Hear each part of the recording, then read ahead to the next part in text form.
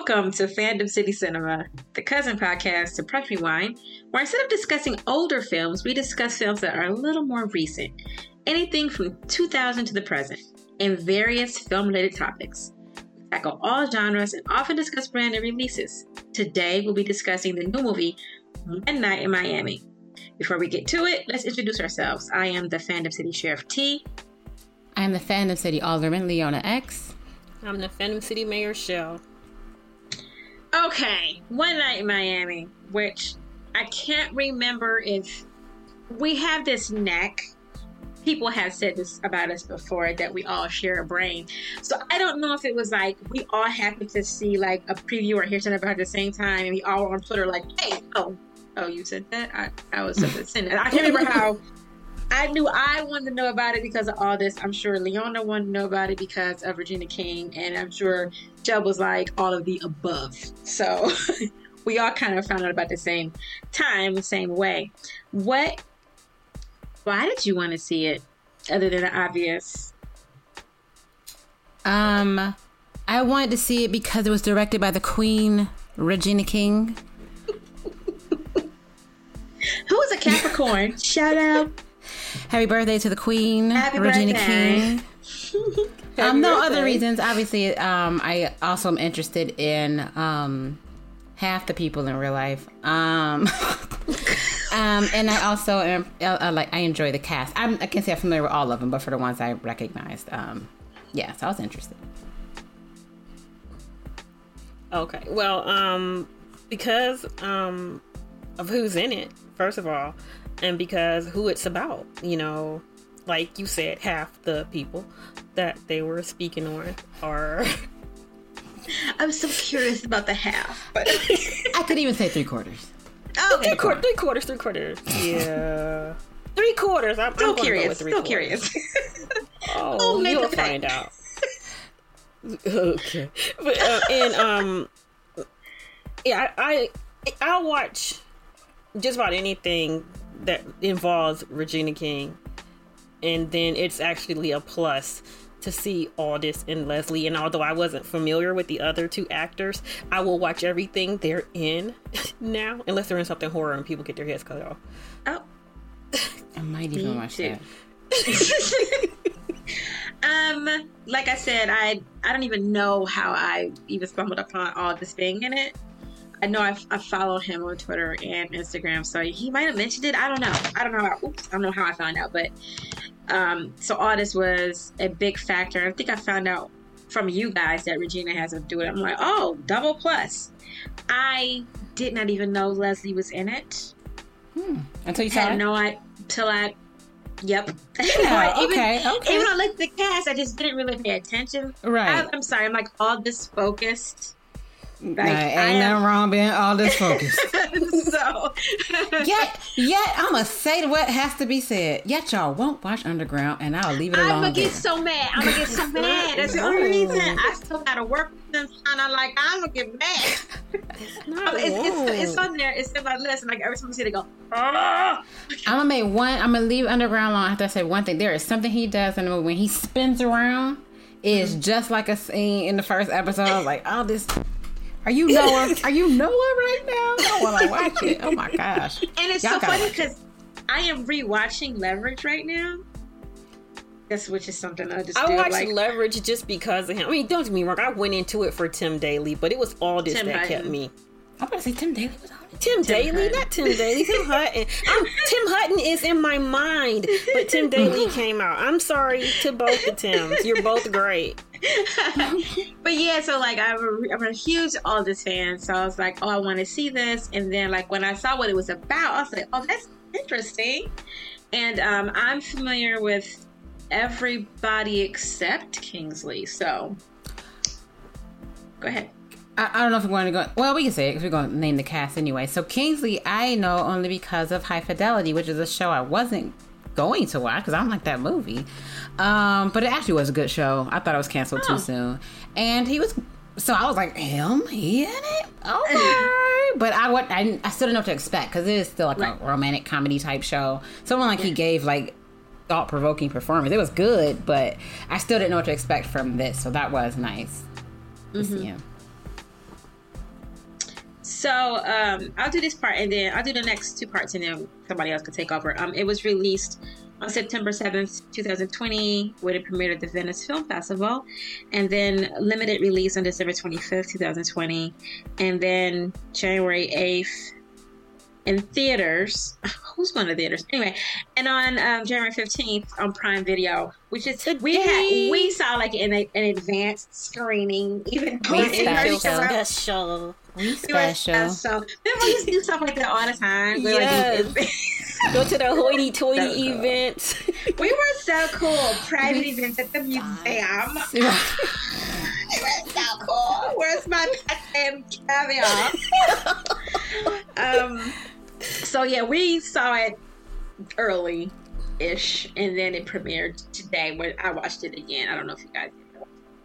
It was directed by, as Leona said, the wonderful, the incomparable Queen Regina King. It was written by Kent Powers, who wrote the screenplay and the stage play. So someone else can take over. Well, I threw in interesting tidbits at the beginning instead of at the end, like we always do. So, what I want to point out is that Regina King is the first African American woman director to premiere a movie at the Venice Film Festival.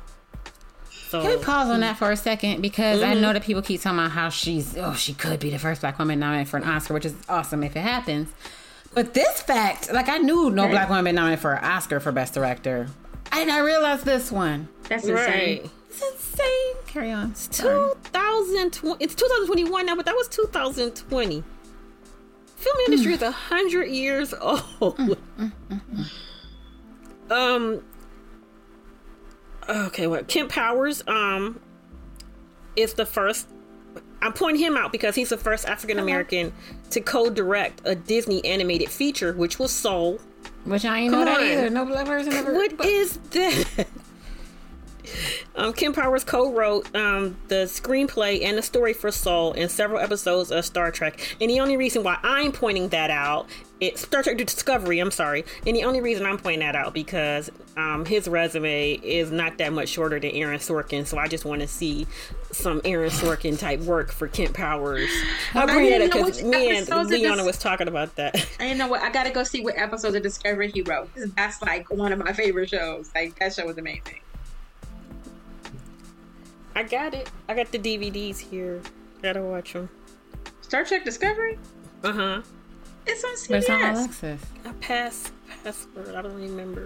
Oh my God. This is where your daughter get it from. You'd rather watch a DVD than just ask for the password. I'm going to lay to you like I did to her about my patent. Anyway, okay, fine. We'll discuss it later, off air. As of right now, as we're recording right now, today is Regina King's birthday. Again, happy birthday! Man, how appropriate she get to sing that song. Yes. Happy birthday to you. Yeah. Since we're not really going to discuss all the characters, I did want to point out that D'Angelo Barksdale and Lieutenant Daniels from The Wire. I'm sorry, I did peep that. I did appreciate that, I gotta say. Look at you, D'Angelo. I feel like I ain't seen it. Michael Imperioli, who played Ollie's boxing dude, Angelo, he also was in Malcolm X. And Kingsley Ben-Adir played Barack Obama in the Comey Report. Which is funny. I remember when you pointed that. I didn't know that, so I didn't watch Comey Report. But while I watched this movie, I was like, he could play Obama. Me too. And then Mom said, he looks familiar. You know what, Hollywood? Right. Get on it.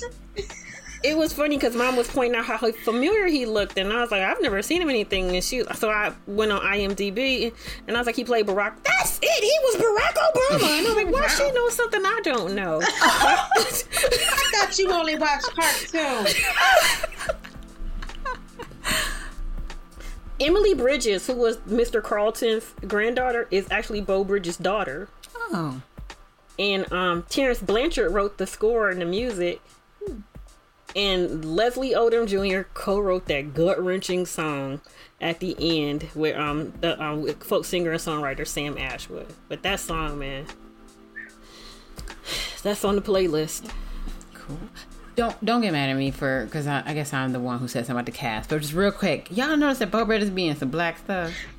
Beau Bridges did some black stuff, but I need Beau Bridges. I love him. I need him to calm down racism. He either mean to black people or racist so many times. Right. Well, he was in a movie with Sidney Poitier where he was in love with a black woman. I mean, he's Rainbow's dad on Blackish, so I get he can love a black person too, but he's like, I'm an actor. I can do both. Right, but he is. He. I think he get the script and say, so how many black folks in here? Do I or do I not say the N-word? I just need to know up front. But at least he ain't called Rod Tidwell N-word. He just called him the black fella. The black fella. Say it with such disdain. And he tried to ruin the Greenleafs. I like that he has the Expanse where he can play the black fella or like, the guy don't who know what gushes you're gonna over get. his black maid. I'm Beau Bridges. I'm gonna love you or hate you. Like you have to sit down and figure it out. You're gonna be happy to see me on the screen no matter what. Exactly. Okay. Okay. Well, I'll say what the descriptions that we have from IMDb. We've got One Night in Miami is a fictional account of one incredible night where icons Muhammad Ali, Malcolm X, Sam Cooke, and Jim Brown gathered discussing their roles in the civil rights movement and cultural upheaval of the 60s. Okay. And for Google, we have, on the night of February 25th, 1964 in Miami, Cassius Clay joins Jim Brown, Sam Cooke, and Malcolm X, and they discuss the responsibility of being successful black men during the civil rights movement. The reason why I made an effort to put out the IMDb description was this company is owned by Amazon. They couldn't get an Amazon employee to put the right description there. I think it's fascinating. While I get that he becomes Muhammad Ali, he is Muhammad Ali, but he's Cassius Clay. Right. In this movie. So it's like, okay. Okay. And just for the primary cast. Yeah. Okay. So we've got, as we've said a few times, Kingsley Ben-Adir was Malcolm X. Eli Gorey, I hope I said that right, is Cassius Clay. The fun. Aldous Hodge was Jim Brown. And Leslie Odom Jr. was Sam Cooke. And of course, we've mentioned some other people who had some definitely prominent roles in the movie as well. When I first came on and I saw Eli Gorey, I'm like, I know this dude from somewhere. I know him. He was on the first season of The 100. Was he? Oh, and I was like, oh my God, Wells Jaha has come up. Good for you, sir. Good for you. I'm sure he's done other things since, but I remember him from The 100. Joaquin Congo was in your show, Leona. Come on, from HBO, Lovecraft. Yes. And you know what? I was looking like, why do I know her? And I didn't look and see. I was sitting up there looking at it. I was like, 6 degrees of Journey Smollett. Right?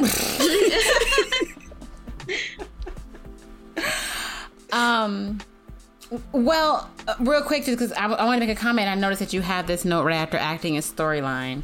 Can I say what you just said? Because I was going to ask y'all about it anyway. So in the note, Shell did put, to me, all the acting was great, but Eli was amazing, and Kingsley had me riveted. I love that, Shell. And I do agree that all the acting was amazing. It actually feels weird even singling anybody out. But I was going to single out Eli probably because he's the one I've never seen in anything else. Mm-hmm. And how do you become Cassius Clay, a.k.a. Muhammad Ali, so well? Like, well. You had that, wow, am I so pretty? Like, I mean... the mannerisms and everything. There was a point, I can't remember what happened, he turned his head and he looked like him. I was like... I mean, I've never seen anybody play Ali as well as he did. And, like, there were moments, like, when I was little, Dad and all the men used to watch, obviously used to watch boxing and all of that. And for some reason, Ali used to come on, be interviewed by somebody on a Saturday morning or something. And he used to crack me up. Like, I didn't even want to believe he was a boxer because he was so entertaining to me outside the ring. But this dude was just like, I felt like I was watching Ali, you know, the real dude. And I was like, this is amazing. He was amazing. He killed that. Like, he killed it. Like, and it was endearing. It wasn't like annoying. It wasn't like, Right. could you stop with this? It was like, I want to know this dude and I kind of want to hang with him just so I can laugh Right. with him. Right. And, you know, Beeps watched it with me. And he's not familiar with Muhammad Ali. And he was just like, he is extra. But it wasn't like, it bothered him. He was just like, what is he talking? What? Why did he just say that? That's how you know, to me, he did like an amazing job. Because it was like kind of, like it was captivating in that way. And again, Kingsley, amazing. All this made me like Jim Brown. I mean, all this had me like, this Jim Brown character they made up. He seems like somebody I want to support. This guy is an inspiration. Going somewhere. Straight to the white supremacist White House. That's where he's going.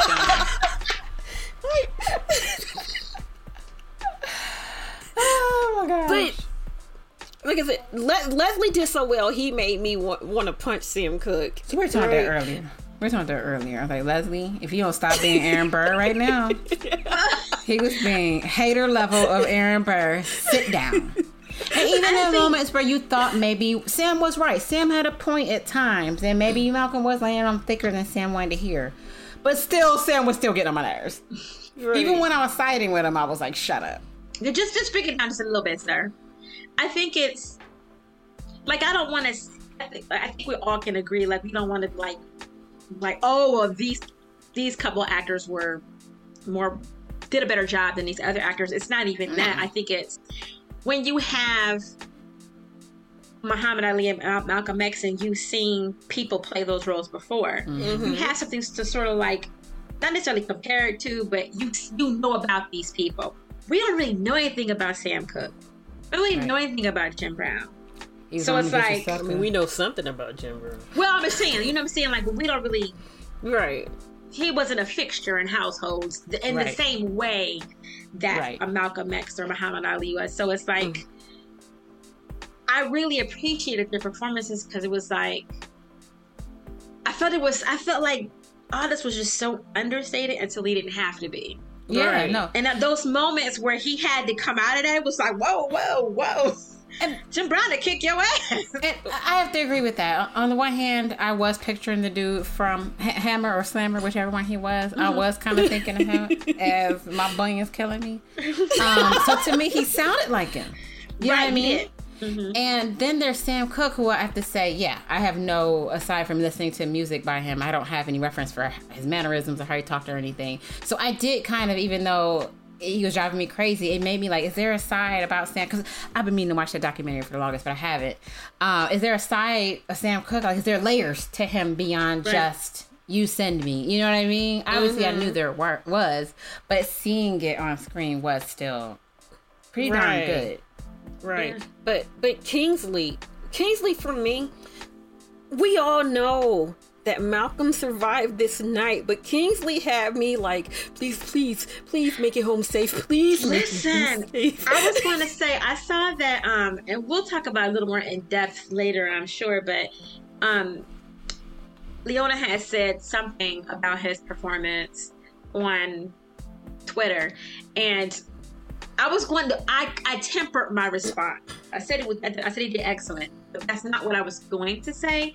And I'll say not what I was going to say because Kingsley said it on his interview today. And I'll tell you why I didn't want to say it.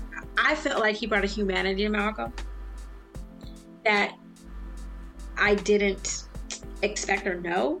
I didn't want to say humanity because he was human. You know what I'm saying? I hate people say, oh, he brought a humanity to it. Well, you're human. So, of course, there's humanity to it. But I think Kingsley even went further and said there was a vulnerability to it. And that was the real thing I was trying to say. He brought a vulnerability to Malcolm. We saw some of that with Denzel, but Denzel also we had to see Malcolm Little. You saw 3.5 hours of Malcolm. Exactly. So you saw this We saw him rough and tumble, even and out, and then eventually, like, I need to slow down. But this was like at the I need to slow down point. So it was just like there were so many times you could hear the tears in his throat, and I'm just like. So it kind of reminds me of some of the clips you see of Malcolm, you know, when he was willing to reach out to Martin, and other, you know, interviews that he did where he, you know, where it wasn't just by any means necessary, or he finally felt, you know, this is what we mean. And I always felt that Malcolm had humanity to him. I just think that he felt that he had to be the one we already had the non-violent movement. He had to be the one to say, if we need to go violent, we have to. And I just felt that guy, Kingsley, just brought out the videos that I'm always looking at. Right. No, I agree with both of you. I think there's something about it being a snapshot of one night, because we saw cocky Malcolm, and we saw like loud and extra Malcolm, the one that white people really feared. Whereas this was somebody who was vulnerable. And I kind of even appreciated Sam almost mocking it in a way. Because, wait, Malcolm's scared of something? And it's like, well, yeah, he's a real person. And I agree with you, Tio. It was to see him when he and Regina were on Tamron, Kingsley and Regina were on Tamron, for him to say that vulnerability. I was like, boy, that really hits it. You don't think of Malcolm as being vulnerable, even though we saw it in movies or anything we've read before. Still, just seeing one snapshot of it was just interesting. Or, you know, the idea that maybe he was scared for his life. You knew it had to be a possibility, but Kingsley let you see that. He just brought out something that, like, the vulnerability. It was just really, it was good. I mean, like I said, he had me every time he looked out the window, went to use the pay phone, was, you know, side checking brother Cedric, or you know Lance Reddick's character. I was like, you know, you just saw, I don't know which one of y'all I can trust. Right. And you could even see him like try to, like, even being nervous for a second, but then like hitting him with a wisecrack, or hitting him with some knowledge for a second, but still going back to being like, okay, anyway, I'm on guard. I love like the taking the glasses off and everything. We could go on and on. Again, not focusing on one person more than the other. It was just to see Malcolm. I don't know. Malcolm X my favorite movie, right? One of my favorite movies anyway. So, because I've seen it so many times, that's something I was telling Beebs too. I've seen that so many times. And plus little elements that we'll talk about later, I'm sure. Little elements that made me think of that movie later made me emotional. I mean, Malcolm X is my favorite leader. You know, Malcolm X is, you know, that's, you know, when I think of black leaders, Malcolm X is one of the first ones to come to mind. Right. You know. I say movie just because it's a depiction of him. I understand. Yeah. I'm just saying, if I keep going back to Kingsley's performance, it's because he performed Malcolm X. We just have so much more, I think, reference to him, to Malcolm in particular. And you nail it. It, like, if you see Malcolm a whole lot and you weren't that great, you could keep talking about him. You know what I mean? Like, I've seen better Malcolm, dude. Especially since, you know, there was that article where they said Regina kind of defended the choice of his casting, because people don't like when the Brits are cast as Americans. Well, defend away. I'll defend it. Good job. Let's come back to that later. I have a comment about that. Okay.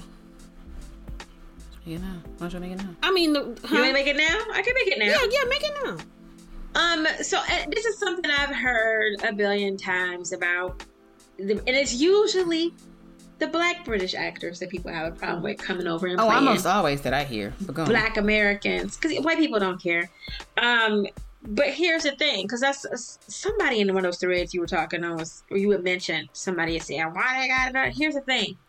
No, somebody said, when are we going to see Americans on British TV? You don't see black Brits on British TV. Right. That's why they're over here. Because they can actually get work. Like, are you serious? You're really going to deny somebody the opportunity to make money to feed their family just because they're not from here? They're so black. I didn't read anybody's comments, even though I retweeted the article. I didn't read anybody's comments. Also, person, how much British TV you watching? Keep it real for a second. Like none. But I watch quite a bit, and unless Idris Elba is attached to it, none. Speaking of Idris, not on staying with the subject, but not about the movie. I can't imagine nobody else playing Stringer Bell. So, and even though Mint didn't see it, and I happened to be talking about it, the same point was made. But y'all ain't even know Idris was British while The Wire was on, and y'all wasn't mad about it. Like, they don't know. He did a great job. They don't know most people are. Look, I get the whole. I won't call nobody out. What'd you say? I'm about to name a person, but y'all know who it is. I get mad at particular people because of the things they've said against Black Americans. But go ahead. Right. That's always a particular group anyway. What I'm gonna say was there's some new show on Netflix with Anthony Mackie, and there's a young guy on it, and the mister was watching the preview, and I'm like, all I said was, I bet that dude is British. Why did I think that? His American accent didn't sound right to me, and I was like, I bet he's British. Yeah, he is. And then the husband goes, I already knew he was because he was on Snowfall. And I'm like, oh, Snowfall guy? Yeah. The Snowfall guy, British? And I'm like, good for him. You know, got the lead from All American is too. Good for them. I know he was on The View. Because I think the problem I have with, and I don't know that the average Black American gets mad about it until Sam Jackson says something. I don't know. But here's the thing. Black actors who are British usually don't get cast and stuff until they have achieved such a height of success here. And then they'll get a job there. Right. But here's the thing. And we all know this just because of our experience in this country. When you are a certain hue of brown, right, you really ain't getting a job. Right. So for all of these darker skinned brown men who are getting jobs in America, leave them alone. If any brown man who's getting a job in America, leave them alone. We make movies every day of the year. Let them work. What do you care? You're not watching British television.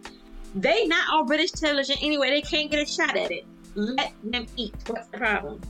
If you're good for the role, I want to see it. I'd rather you give it to a good actor that happens to be British than to give it to a singer that can't act. I'd rather you or give a stand-up it to comedian a that can't act than someone who's not and spray their skin darker. That too. I'd rather that. But at least they cast somebody that was Malcolm's complexion. Close. And blue.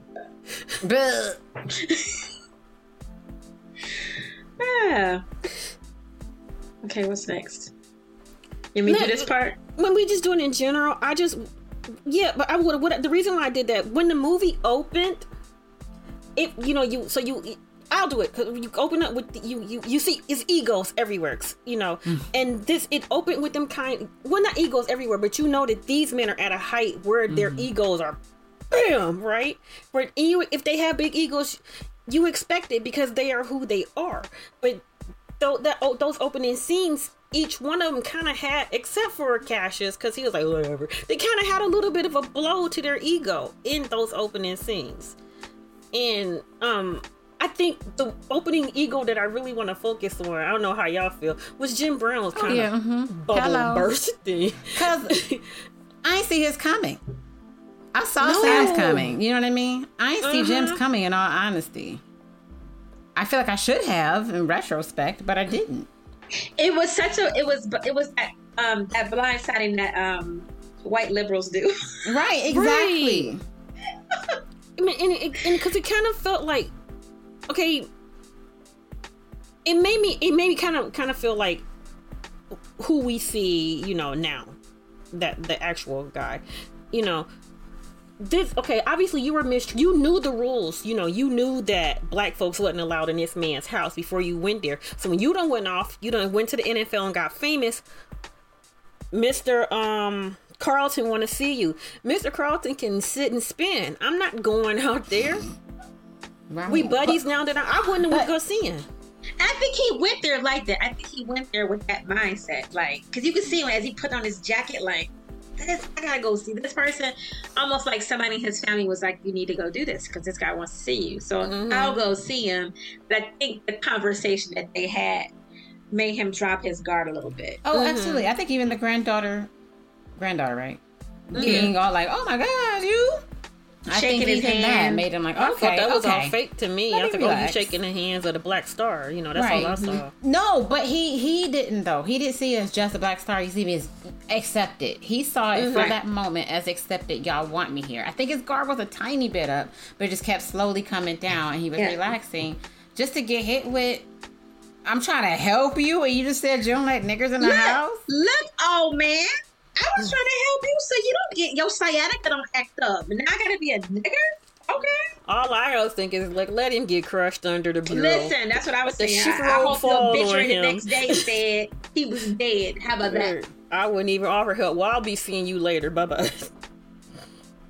I checked out your glass. I know, right? Y'all gonna like throw it away? Are y'all gonna throw it away? How many times they shake probably his hand did. and touch him? Get out of here. Probably But they they can't probably cross the did. threshold. Get out of here. Hello. But yeah, so that. No, go ahead. You first. I mean, I'm not even staying on Jim, but just just kind of like, I think I agree that I like the whole setup of, I'm kind of not at the peak, but I am at like this point where I'm like, yes, I made it. I'm doing it. I'm doing my thing. And all of them had a moment of, oh, like you said, Cassius didn't care about his but the rest of them, like, I do feel like Sam was like, I'm playing at the Copacabana. Oh, y'all do not care. Cool. Like, I like that Cassius did that. You know, in the next scene, Cassius was like, I won. You know, right. A win is a win. What is you talking about? Right. but yeah, so, and obviously, Malcolm's moment was just realizing that the person that he brought into the nation is not going to go out with him. So that was Louis Farrakhan. Like Am I correct? Huh? That was Louis Farrakhan. Oh, was it? That's what I saying, thought, and I Brother wasn't Louis sure. X. Right. That's what I thought, but I wasn't sure. I think it is. Well, Shouldn't have trusted him, boo boo. yeah.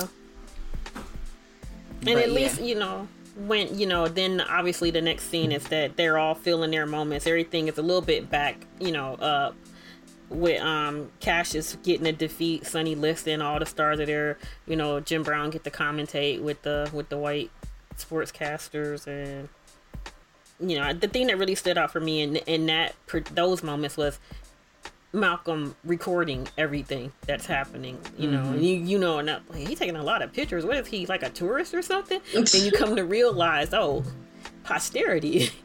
Right.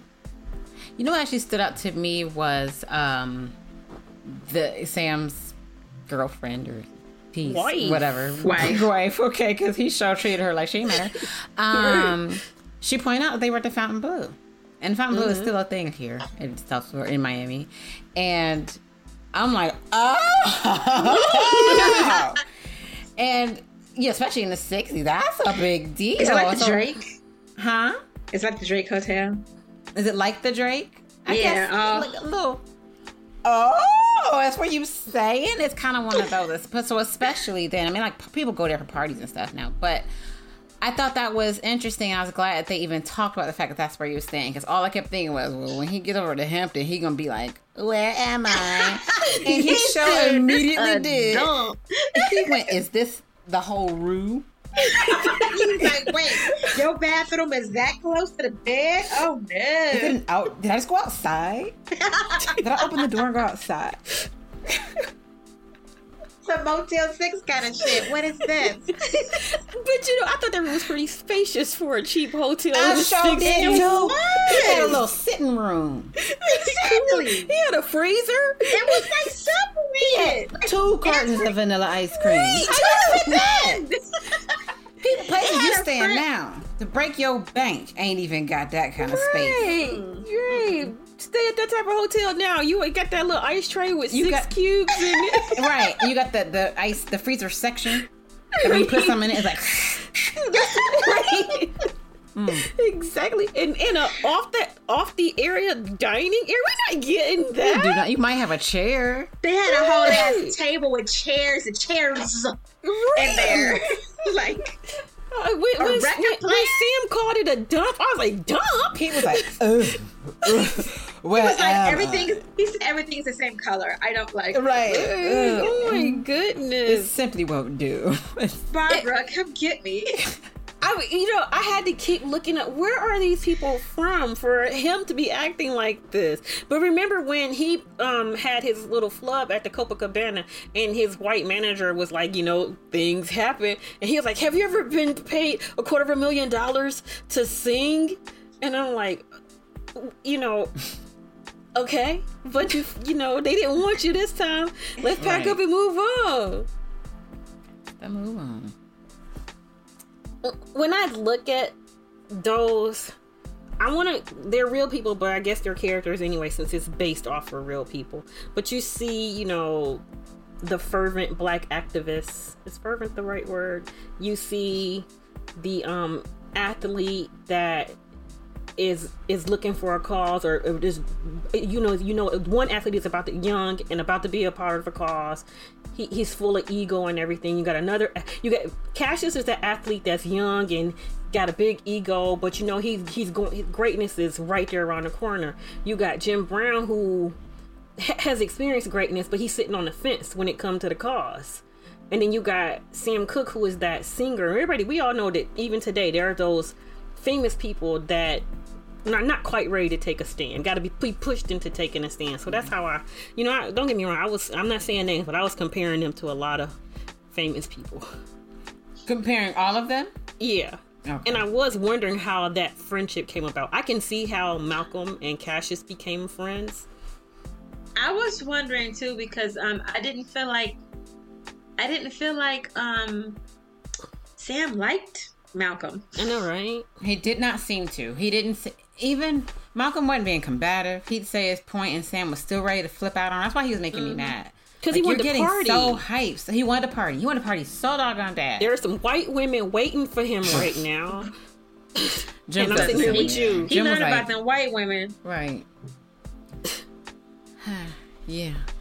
But yeah, I'm sorry. Actually, I lost my whole thought that fast. But it did seem like he didn't like it. That's what I was going to say. I agree. I thought the same thing. It felt very contentious. It was like, even when he was like, all right, let me chill. I'm sorry. I'm rubbing you the wrong way. Sam still was like, right. But how much of that is because he saw something in himself that he wasn't a person he necessarily wanted to be? Like, no, I want to be like you, Malcolm, but I don't know how. He basically said it because Malcolm made him feel bad for being like, why your songs ain't saying nothing? Even Bob Dylan wrote something meaningful. Why you can't do it? And I think he was kind of like, oh shoot, why have I not? And that had to, because when he pulled out the record and played Bob Dylan, because everybody tried to paint Malcolm X as a person who don't like white folks. So if you oh no, he cool with him. Here's this Bob Dylan. I like him so much that I like what Bob Dylan has to say, and so that was kind of interesting too, to say not only am I going to shoot down your theory, but I'm going to shoot you down with a white man. I'm going to show you that a white man is willing to fight for a cause. I'm not, and he wasn't saying stop doing what you do, just be a little active. At the same time, I couldn't help but think, because when he said, why is it you're saying that it's not possible to make a hit with that kind of music, why is it he could? And my first thing I said was because he's white. Because he's white. I thought it too. Because he's white. But at the same, still going further. But you ain't trying though. Exactly, we need to try. You at least gotta try. I mean, he at this point where he owned his own record label. He writing music. He getting the Rolling Stones to make #1 songs out of songs that his people are writing. He patting his. Who wrote that? Who made that coin? Huh? Right. So that mean he's got that kind of clout where he can write, or have someone that works with him write a hit song for the Rolling Stones. That means he also can write his political songs and still write You Send Me. He got that power right now. He's playing at the Copacabana for little bitty old ladies that don't deserve his presence. So he can, and also don't record them, just sing them. when you're out at your concerts, this is a little something I wrote for the cause, and people will remember it and be waiting for you to sing it at the next show. Right. The problem was he thought Malcolm disrespected him, or just did look down on him altogether. Malcolm had to tell him that whole story of, dude, I've been to 5 of your shows. What are you talking about? I can tell you exactly what happened. I love your music. What are you talking about? I'm just saying, you have a voice. You have a platform.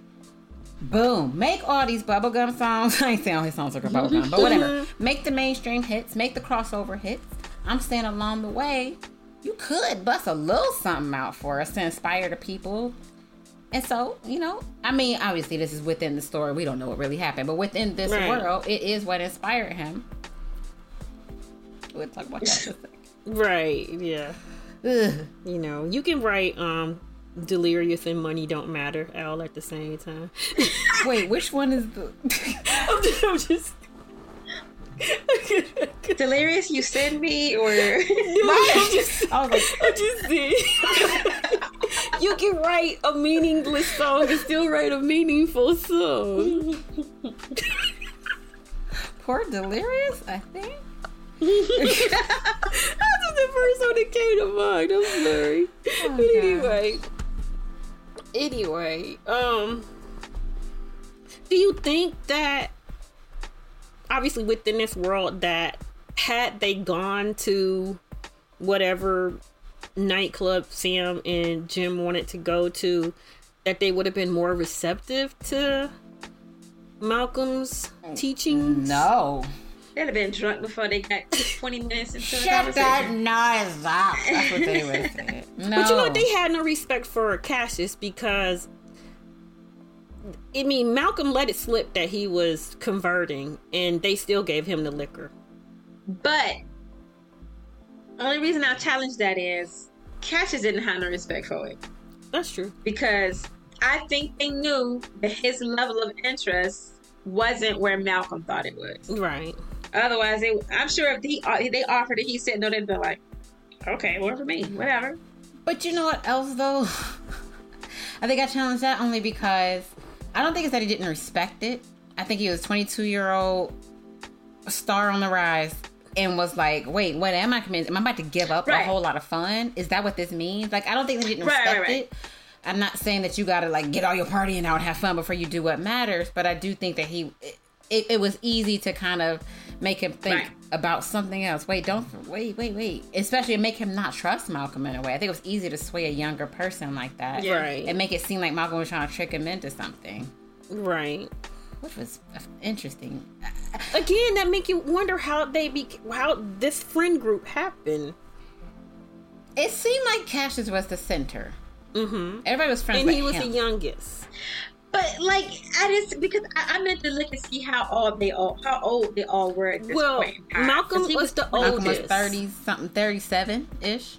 Right. Malcolm was the oldest. Sam is a few years younger than Malcolm, and then Jim Brown came, but Cassius is Malcolm was born in the 20s, Jim Brown and Sam were born in the 30s, and Ali was born in the 40s.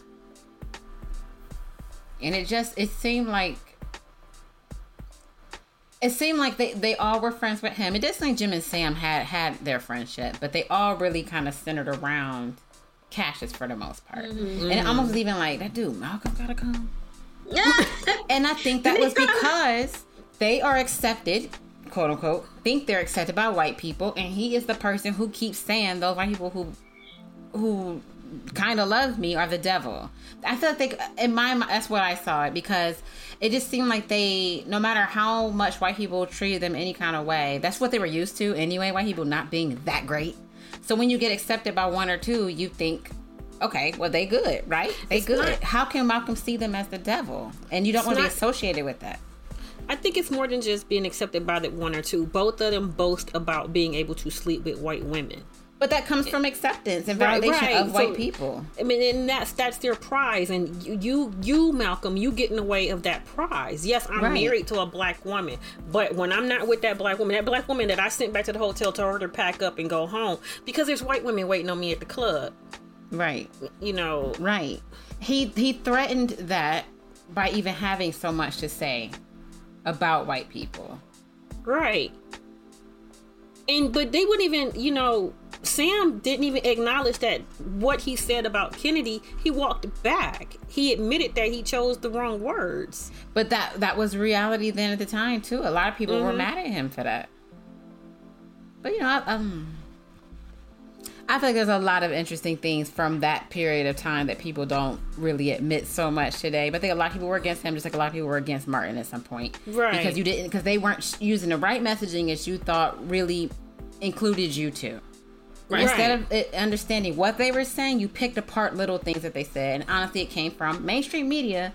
White people are telling you what to think, and you're buying right into it. Right. You're making them both, in some way, bad guys at some point because you're not hearing what they're saying.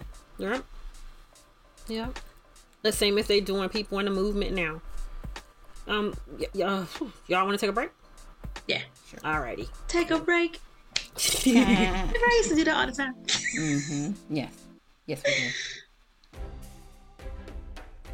Have you ever watched a show faithfully and for some unforeseen reason, like a heavy workload at your job, a hectic class schedule at school, a scary, uncontrollable pandemic, the potential downfall of the democratic society you know and love, or some other random curveball life has thrown at you, pushed you entirely off track?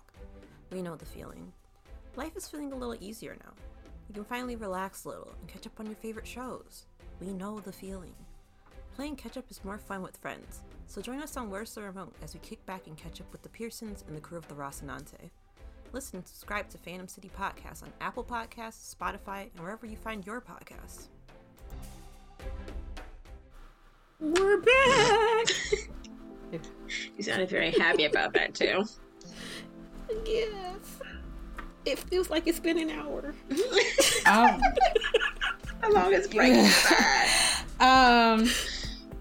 Okay, so what did you think of the victory party? That was not quite a party. I would like to know what made them think it was going to be a party. You're going to Malcolm X's hotel room. I didn't thought because it was Cassius that it was going to be a party, but you went back to somebody's hotel room. What kind of party was happening in a hotel? Did you think was going to happen? As they filed in, did they think they were meeting there and then about to hit a club after? Yeah, it's a pre-party. That's a pre-party. About the pregame with some ice cream real quick. I love it. They're like, what flavor? Lactose intolerant. Right? You know, I just thought that. I was like, now you know black people be lactose intolerant. We'll be at the club like... And you only got vanilla? Well, he was surprised he had even that. No fudge sauce? You said what? Me? Yeah. He was surprised he had vanilla. He was like, and vanilla. Whatever you like vanilla, Sam. But right, what got it for you? Oh boy. So what? But then of course this party that's not quite a party kind of leads to a couple different things, and that's where the conflict kind of comes in. Do you feel like the conflict sort of? Where do you feel like started? Do you think it's kind of this disappointment that it's not really a party, kind of already just making you on edge? I think it's Sam's disappointment that it was not a party, because Jim, when I thought he was gonna get up and want to get a bowl of ice cream, but Sam was just insistent. We gotta go get the ladies. Man, go back to the hotel room with your wife if it's that deep. I think Jim was like resigned to the fact that he would have to eat at least one bowl of ice cream before they would do something else. He was fine with doing something here, but also like maybe if we pregame, Malcolm would be cool with us going to do something else. Right. So it didn't have to be a club. It didn't have to be a bar. We could do something else. Whereas Sam was like, I want the white women.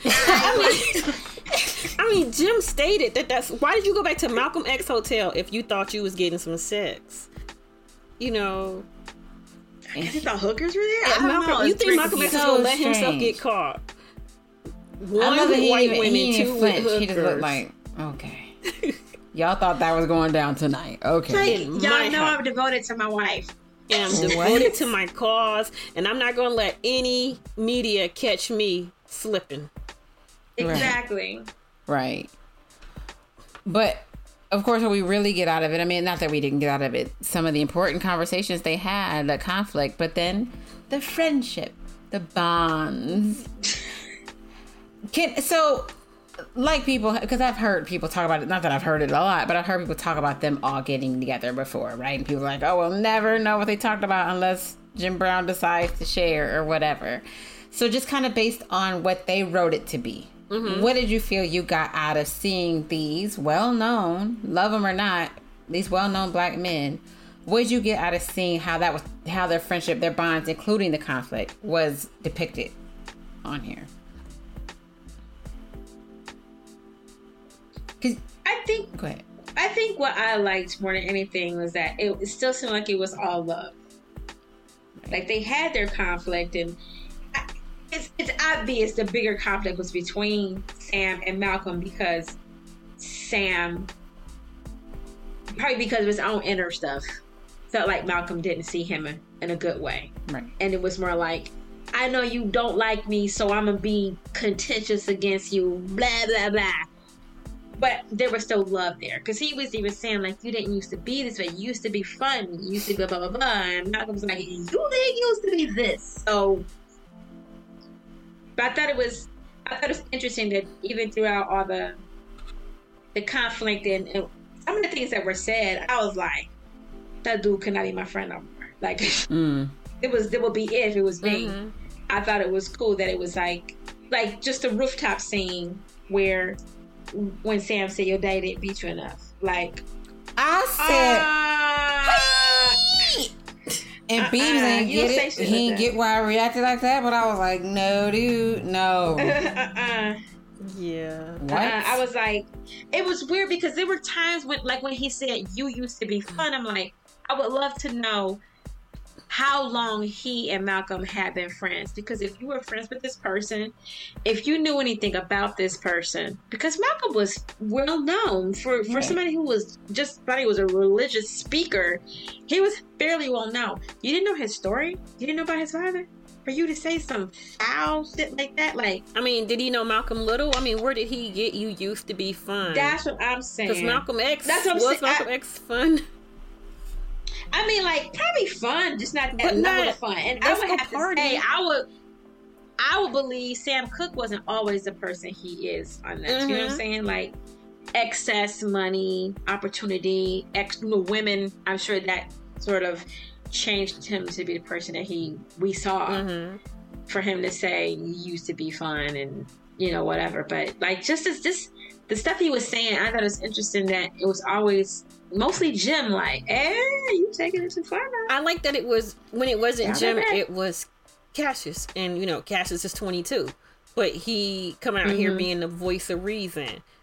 And, occasionally. I mean, he's still, I would expect him to be more of, let's go party. I just won this big fight. I'm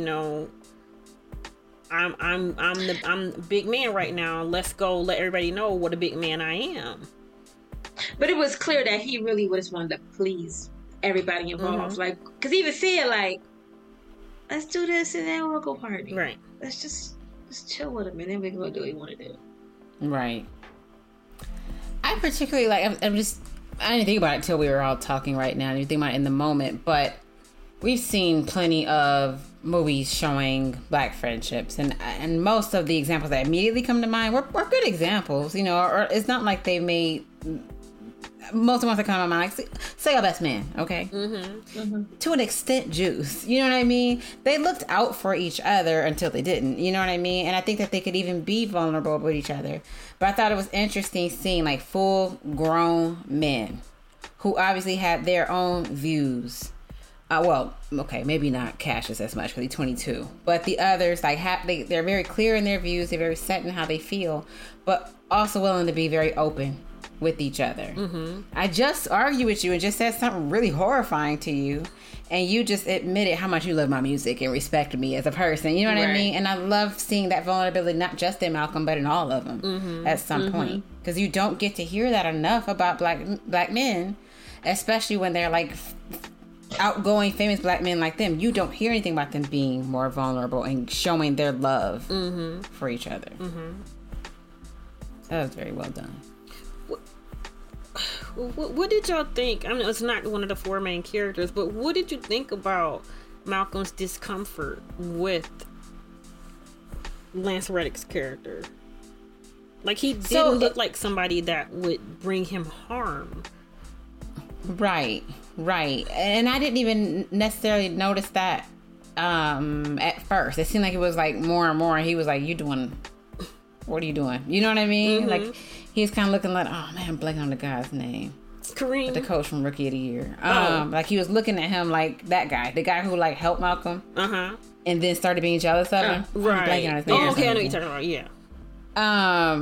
He was almost looking at him like that. Like, you kind of have my back, but do you? Right. And I did think that the coach from Rookie of the Year. Like, who is thinking about Rookie of the Year? I had to go through the cast. Where's this black guy? Where's this black? Him! I was like, there's only white people. I'm sorry, manager. Albert Hall. I had to correct myself. I know baseball. I say manager, it's not coach. My bad. But yeah, no, I agree to your point. With your point. And I also, when Jamal came in, did you think that they were trying to use, when they asked him if he regretted joining, you think they were using him to steer Cassius away from joining?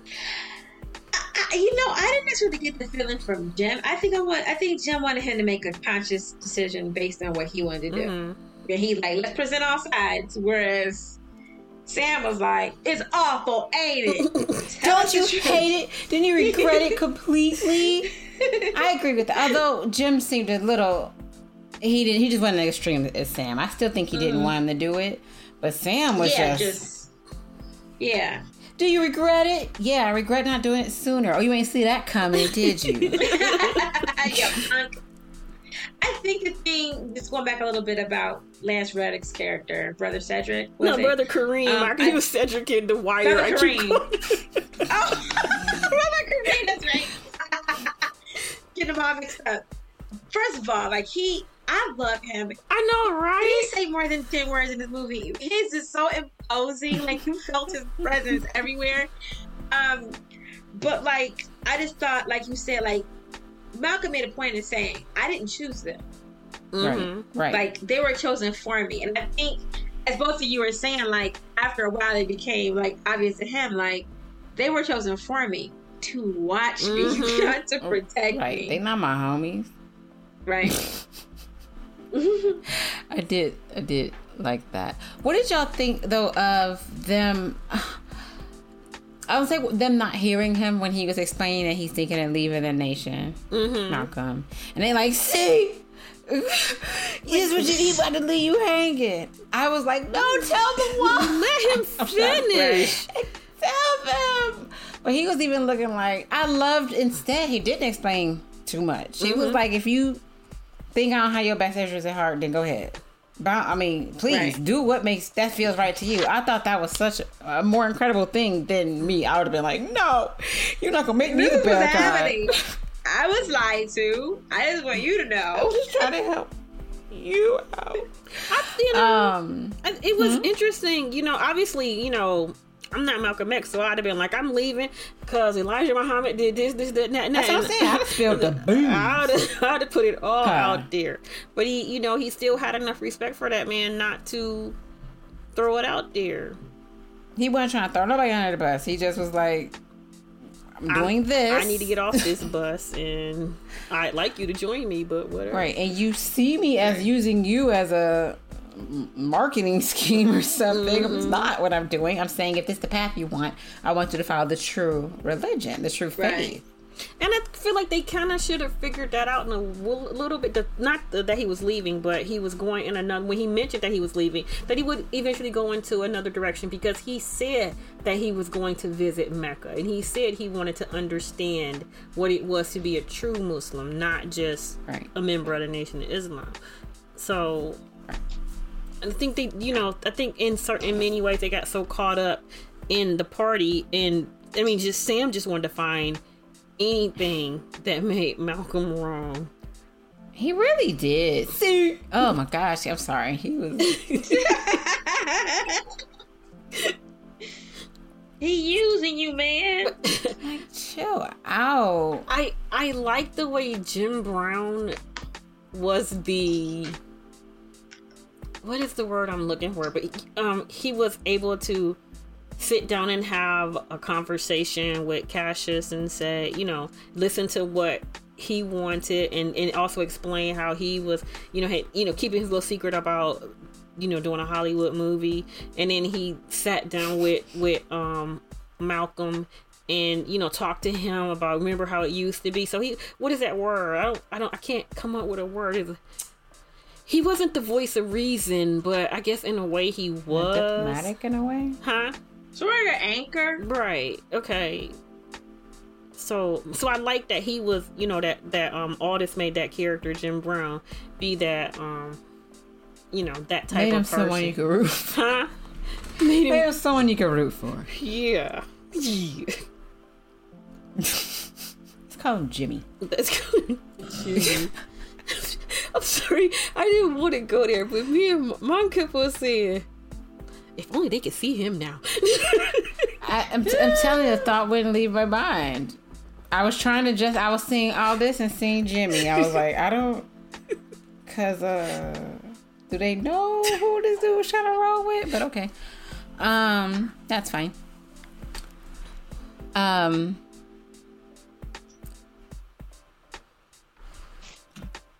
So what do you think as we get towards the future, I guess? So obviously they've learned some new things about each other and themselves from this night hanging out. Mm-hmm. And what they would like to do next, basically. But what did you think of how they... Go ahead. Before you get to that, there was something that I had to cut this back on to see what I was going to say.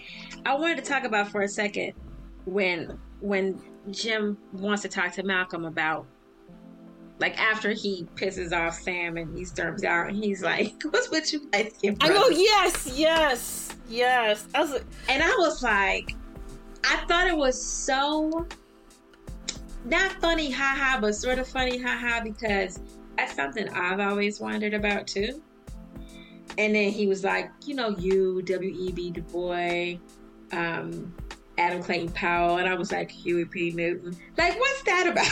That is... I mean, I get it, but I thought that was an interesting question to be posed. Like, yes, you're for the cause, but like, how much of what you're doing, like the scale of what you're doing, is about you trying to prove something to yourself or to other Black people.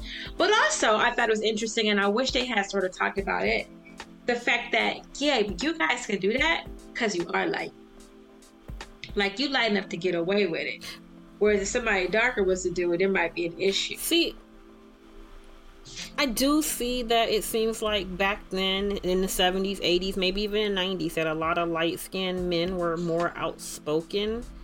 And not saying that others, but you do, even people that weren't famous, you're in school and you see the light one, that's the one that's always talking about the terrible white man. I'd be like, ain't your dad white? But then but I think not that they could get away with it. Let's just be for real. The way America is structured, a light-skinned Malcolm X could be the mouthpiece for a revolution or a civil rights movement, not just because white people generally fear light-skinned people less, but because Black people generally listen to light-skinned people more.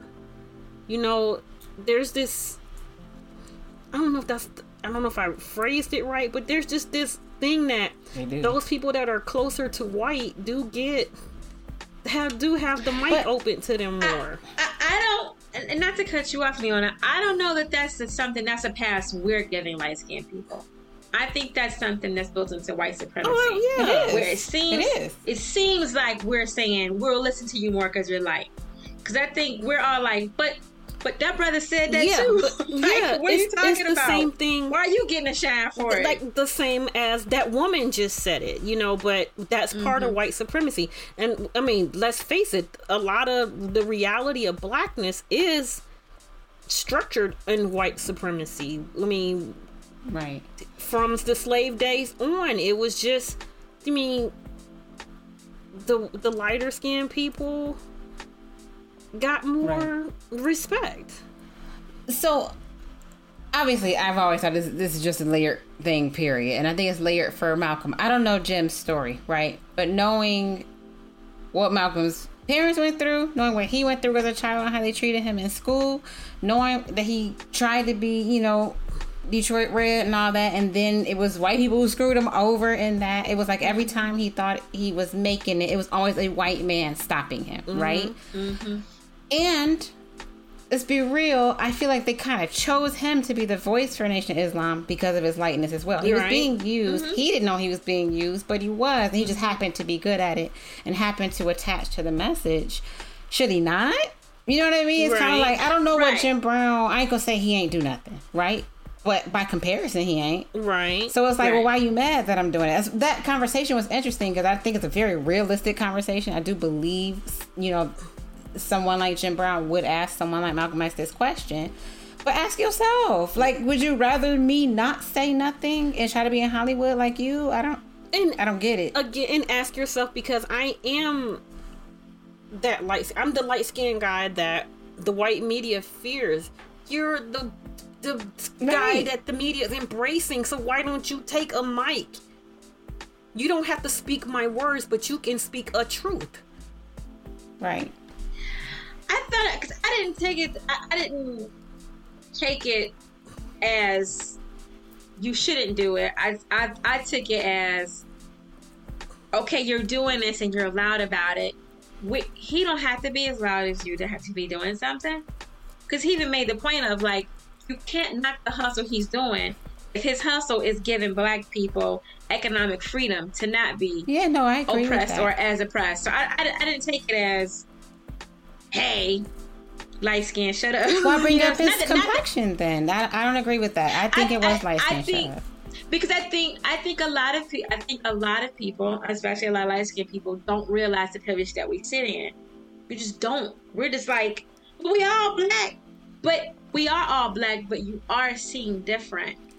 Like, you can't escape it. Right, but I can't do anything with it either. I have no power. I have no power over anybody. Just because they treat me a little bit better doesn't mean I have power. I'm still going to be less than. I'm going to give a quick example. So from Underground, there's an example where Aldous Hodge character, when the first time he really talks to Journey Smollett, he's trying to flirt, but he also kind of being a smart ass and like, it must be nice in that big house. I'll bet, nice comfy bed or whatever. Later in the show, he see her get the crap whipped out of her in front of everybody.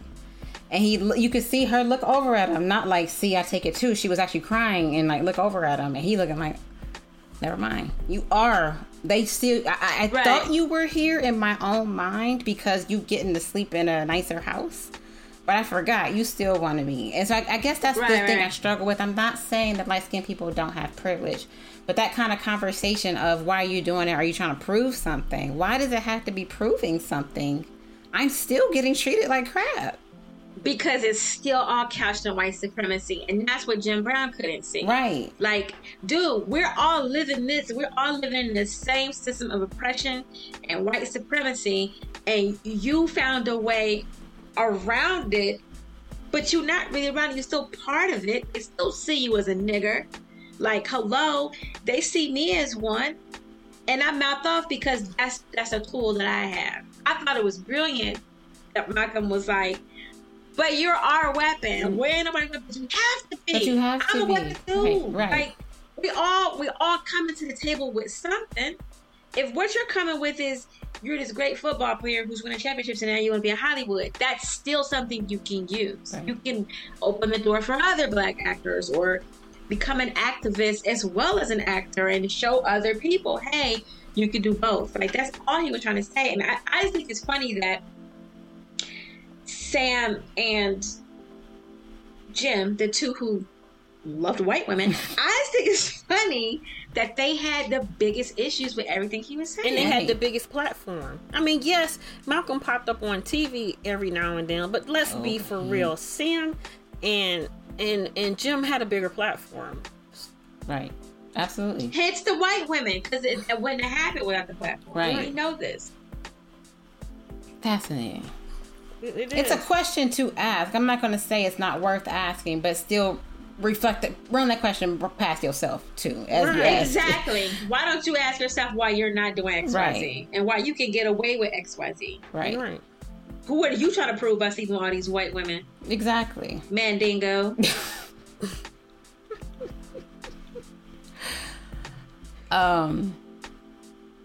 Well, I mean, obviously we can talk about any of the things, but what did you think though coming out of it? So that's probably a piece Jim left with, right? Like, okay, I see what you were trying to say. I think they all saw what another person was trying to say. If you're not really trying to listen to somebody, whatever they say is going to just get on your nerves. I want to party or I want to not party. But when I love that it ended with them having. I loved seeing what happened after the night, I guess. I'm sorry to leave the night too fast if there was more you wanted to say on it. But I loved seeing kind of what else. And I think I love that you noted it, Shell, because the favorite moment was Sam's. But go ahead, what? I'm sorry, before you say that, because that's what gave me emotional. There was one thing I want to say about the night. I love that they had this big breakdown and people upset and crying and driving off and drinking. And then it was like, let's go down to the diner. And they all have fun. It was just like, it's shit that happens when you're friends. Right. I agree. And just had a rocking good time. But so sorry to do the misty one. I like to start off with it, Shell, because you put it, and it was a fair moment. You put it first. But Sam going on the show, and it was Johnny Carson, right? 'Cause that was Christopher Gorham. He sounded like Johnny Carson. So I was like, that's what you're going for, right? Okay. That was Christopher Gorham, right? That was Christopher Gorham. Okay. Yeah. So he's like, yeah, you're a safe black person. What would you like to sing for us next? And he gets up and sings that. Yes. I screamed. I yelped. But see, what? You didn't know what's coming? When Sam said, he was right. I wish, he's like, when I heard the Bob Dylan song, I was angry because I wish I had written a song like that. And Jim was like, well, then do it. And he's like, I did. So when I was like, oh, he's going to sing that, yes. Even if I read he was going to sing it, him starting to sing it still was going to make me misty because especially since they actually showed like at his house when his house got burned down and everything. And they showed those scenes that we've seen before in real life, but also in the movie, we've seen like the coverage of how everything happened for him. Oh, because I always cry. First of all, I don't know if y'all knew that I cry every time I watch Malcolm X, which I have seen lots of times. As long as it is, I have seen it a lot of times, and I cry every time. I cry every time I hear that song. When they get to that song, and she's like, "Don't you pay them food? No, never mind." Girl. Okay, so I just thought that was such a perfect use of that song, and of course he did a beautiful performance of it. I just thought that was one of my personal favorite moments for. Can we just pause for just a second and just say Leslie Odom Jr. Like what? Nothing. It's so odd to me because I've listened to the Hamilton soundtrack 11 billion times. I've seen this man sing jingles on commercials. I've seen him act on all these. I was just not prepared for that. I wasn't prepared for him to sing that and make me like cry. I just wasn't. Like he ate that song up. So I played his version. Then I went and listened to Sam Cooke's version. And then I went and listened to Al Green's version from the Rock and Roll Hall of Fame. Did you listen to Wayne Brady's version? That's the question. No. All right. Okay, so I listened to Al Green's version. Carry on, Shell. Not a dry eye in the room, okay? I just love that song, and that song always cuts deep into my heart. That song is just backtracking to the fight, the argument between Sam and Malcolm, and he was like, black people are dying in the street. So I'm listening to this song and like, they still are, Malcolm. They still are. 56 years later. Like it ain't nothing. And I told I remember that when Barack Obama played it when he won the first. I guess the change is coming one day. I just don't know when.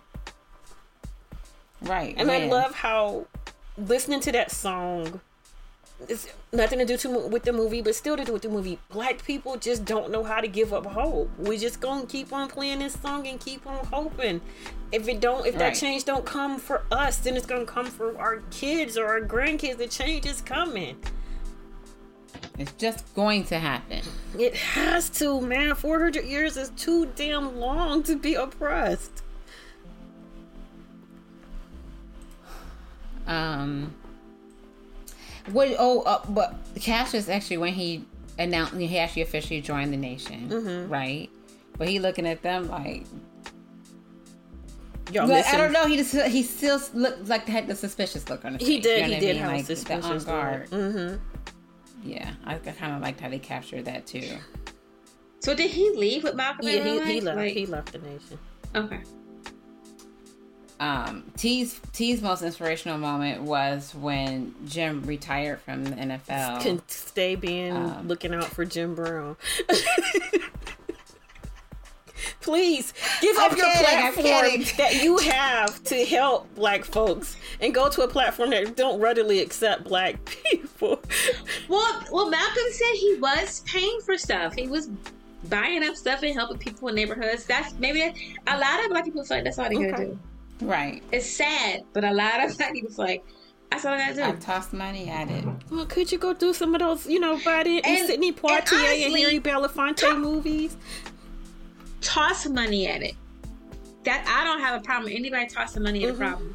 But can you make sure people have jobs and can take care of their families, not just buying up corner stores? Right. It would have been nice if, I'm sure it didn't happen, but it would have been so cool if he went up and bought old man Carlton house and put them all out.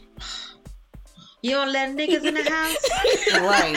Now you do. This is a nigga house. And if you think of life, the nigga house. When life, when they said, how much I gotta pay to turn this into some nigga pie? Oh, God. Sorry, I think I've seen Life more than y'all have. Yeah. Life. Sorry. But yeah, so I felt like you were about to say something, just kind of about their future path. I don't know. Sorry. Well, because so we talked about it's just shortly after, in real life, shortly after this meeting, Sam is killed, and then 2 months later, Malcolm is killed, and then you have so Jim. It wasn't 2 months later, wasn't it? Oh yeah, it was. Yeah, because it was February. Yeah. Oh my God. Yep. So the movement is because not a few years later, Martin would be dead. So it's just, Muhammad Ali continued. He didn't go to the war. So he continued to stand his causes. Right. And yeah, if Jim did, I don't know he did, and he played for the Browns, and nobody in this house that grew up watching the Browns said he did. Right. He was in a Dirty Dozen. I'm gonna get you sucker.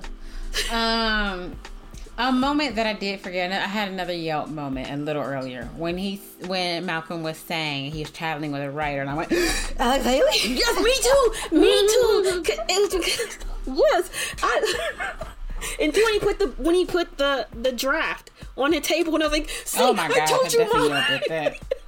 I was like, see, look. By the way, Beeb at some point kind of stopped paying attention. I was like, look at this moment. Oh gosh. So yeah, Jim Brown went on to have an illustrious career in Hollywood and assaulting almost every woman he was in a relationship with. So. Glad you're and here don't to add tell me your nobody. truth. I just read What Wikipedia, so is there to add? You want to. It's on Wikipedia. I got no comment. Right. Muhammad Ali grew to be one of the most renowned and beloved boxers ever, and still fought his cause. So T, were you still curious about the 3/4 we were talking about? I didn't know how much, because y'all said half. I was like, it's gotta be Jim Brown. Right. Right. I don't know why I said half at first. I gotta watch that documentary on Sam Cooke. It's been in my Where queue is your forever. On Netflix. It's been in my queue forever. Mine too. So I gotta watch it. I have to watch it, but I remember being curious about him. I don't even know why. Some months ago, just out of nowhere, curious about him. And, Were you? oh boy, his life was interesting. It was. Were you wondering where to go to buy a Sam Cooke album? Yeah, if Wikipedia did not say the record store, I was so sad. I was so like, Wikipedia, you had failed me. How could you? When I was in high school, I used to spend study hall in the library, and I would read books, and they had these books on these weird and just murders that didn't make sense in America, and he was in it. So I've always been curious about, because there are those who believe it wasn't what obviously the government want to make it. Maybe he was more outspoken than the movie depicted. Right. I've heard that. I think now about. I'm sorry. Go ahead. No, not movie related, but I do think now about all of the leaders that we lost from then. How things could things have been different had they lived? Every time we made a step forward, somebody died. Because, while I was watching it, while I was looking, because I was doing IMDb periodically while I was watching it, because Mom kept asking questions, and, they had the ad for the new movie. What? She did? I invited her. Your lifetime? No, she was there in real life. Oh, no, she lived in a through bubble. She lived on the 4th dimension when she was growing up. Y'all know that. Oh, I knew that. T the one question. That's weird. The movie about Fred Hampton was being advertised on IMDb while I was looking. I was like, yeah. Obviously, I'm watching that, but it's still going to be another. It's interesting. It's an interesting thought to propose where would we be if they hadn't been killed. I mean, and there's a reason why they were killed, because you'd probably be so far from where we are now. But I think what's even more interesting is that they're still doing it. Just think about all the Ferguson activists who've been murdered. So they're still doing it. They're finding a way to. They want the ones who are complacent to have a voice in the community, not the ones who are like, "Hey, this isn't right." Right. Yes. Yeah. Why do paper clips stink? I'm sorry. What? Maybe the box stinks. I bit the paper clip and now my hands like metal. Anywho, so maybe we can get on to some final thoughts so T can go handle the paperclip situation.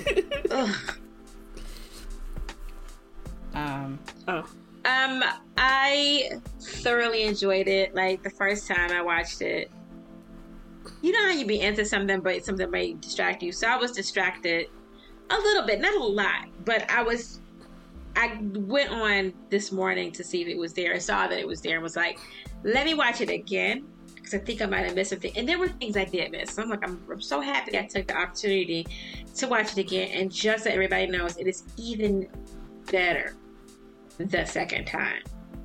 Because like you can really dig into the nuances of the conversations and the men and their relationships. Like it's such a well done movie. The direction was amazing. The acting was amazing. The writing, like we didn't even talk about how good this writing. Just the jokes, the quips. When they asked Jim if he wants to be a Muslim, he's like, "Have you tasted my grandmother's pork chops?" And I was like, that's friggin' hilarious. Just the way he delivered it, just the fact that he would say it, because I've heard a lot of people say that. I'm not giving up pork. What are you talking about? I thought it was just such a good movie. I'm so happy this was her debut as a director. Like, it just cements the fact that she is an amazing human being, Regina King. Like, she's so good at picking up projects that only enhance who she is as a star in Hollywood. So it was great. Everybody should see this. Me? This was a fantastic movie, and I would watch it again and again. I love the acting. I love the directing. Just watching this movie made me want to see the projects that the other actors got going on. You want me to see what else Kemp Powers is doing? What else is Regina doing? I just want to embrace all of it. But it also made me want to read more into these men. I know a lot about Malcolm, but I want to know more about the rest. Some of them, but I want to know more. It makes you, when I watch movies like this, even though this movie wasn't about being sad, it does leave me a little sad, just because we know the history, right? So, but it makes me want to just dig deeper into it. It makes me, I feel like I'm involved now in, what needs to be done for Black people, but it makes me want to be more involved, because I don't want it to be 56 years from now and we're still doing this. Right. So this movie was great, but it just left some kind of inspiration at the same time. I feel like I have so many thoughts right now. So I'm going to restate the obvious that y'all know I'm a Regina King stan. But also it was well done. Just top to bottom, I feel like y'all have hit on so much. Every choice they made in this movie was just so well done. I heard someone say someone I know said she fell asleep on it. We might stop being friends. But I loved it, and I heard about it through a group that I'm in, the one where I do my book club and everything. One of the ladies who also lives in the Miami area, she posted about it, and in posting about it, she said that they do tours at the Hampton House. Ooh. I've been in South Florida for 5 years. I did not know that. I didn't even know it was don't get me wrong, it's not open a lot. I did look into it. I need to read a little bit more. Apparently it's only open one day a week, so it's a whole thing. But when I said to my child we could go there, he said, "Where Malcolm X was, we have to go." I want to go. I think it's definitely more like a sight than you're about to go inside and do a whole lot. But I just felt inspired to be in the same place, and be in such a historic place, and remember, living in Miami, you hear about South Beach, you don't hear about the richness of Black neighborhoods. Mm-hmm. You just don't. So I just like that this movie kind of reminds you of that. And I also want to just throw out there I love this moment again of Black, true Black excellence on film and TV. I feel like we're getting more and more of it. Between seeing this, which was a play, but also recently seeing Ma Rainey's Black Bottom, like you just mentioned, Judas and the Black Messiah, wanting to see these things and feeling inspired by the stories that are being told from people before us. I just think keep the inspiration going and check it out and support it and all that. Right. Wonderful movie. So yeah. Well, Shell. T. Leona. I'm openly Black. Let me say it. Well, you can find us. You can listen and subscribe to Fandom City Podcast on Apple Podcasts, Spotify, Stitcher, Audible, and Amazon Music. FandomCity.simplecast.com. Can I read? And wherever you find podcasts. Check out our website, FandomCity.com. Check us out on Tumblr and Instagram, both at Fandom City Mayor. Follow us on Twitter. Don't follow me because I don't use it because it's a hellscape. I'm sorry. I am at Alderman Leona X. I am at Fandom City Mayor. Support your local library. Black Lives Matter. Native Lives Matter. Wear a mask. Social distance. Stay at home. We got to get past all this BS with this COVID. And everything else bad that's happening right now. Stay at home. Yeah. Keep your ass at home. Anyway. Quit storming the castle, weirdos. Thank you. Thank Thank you. All right. Bye. Bye.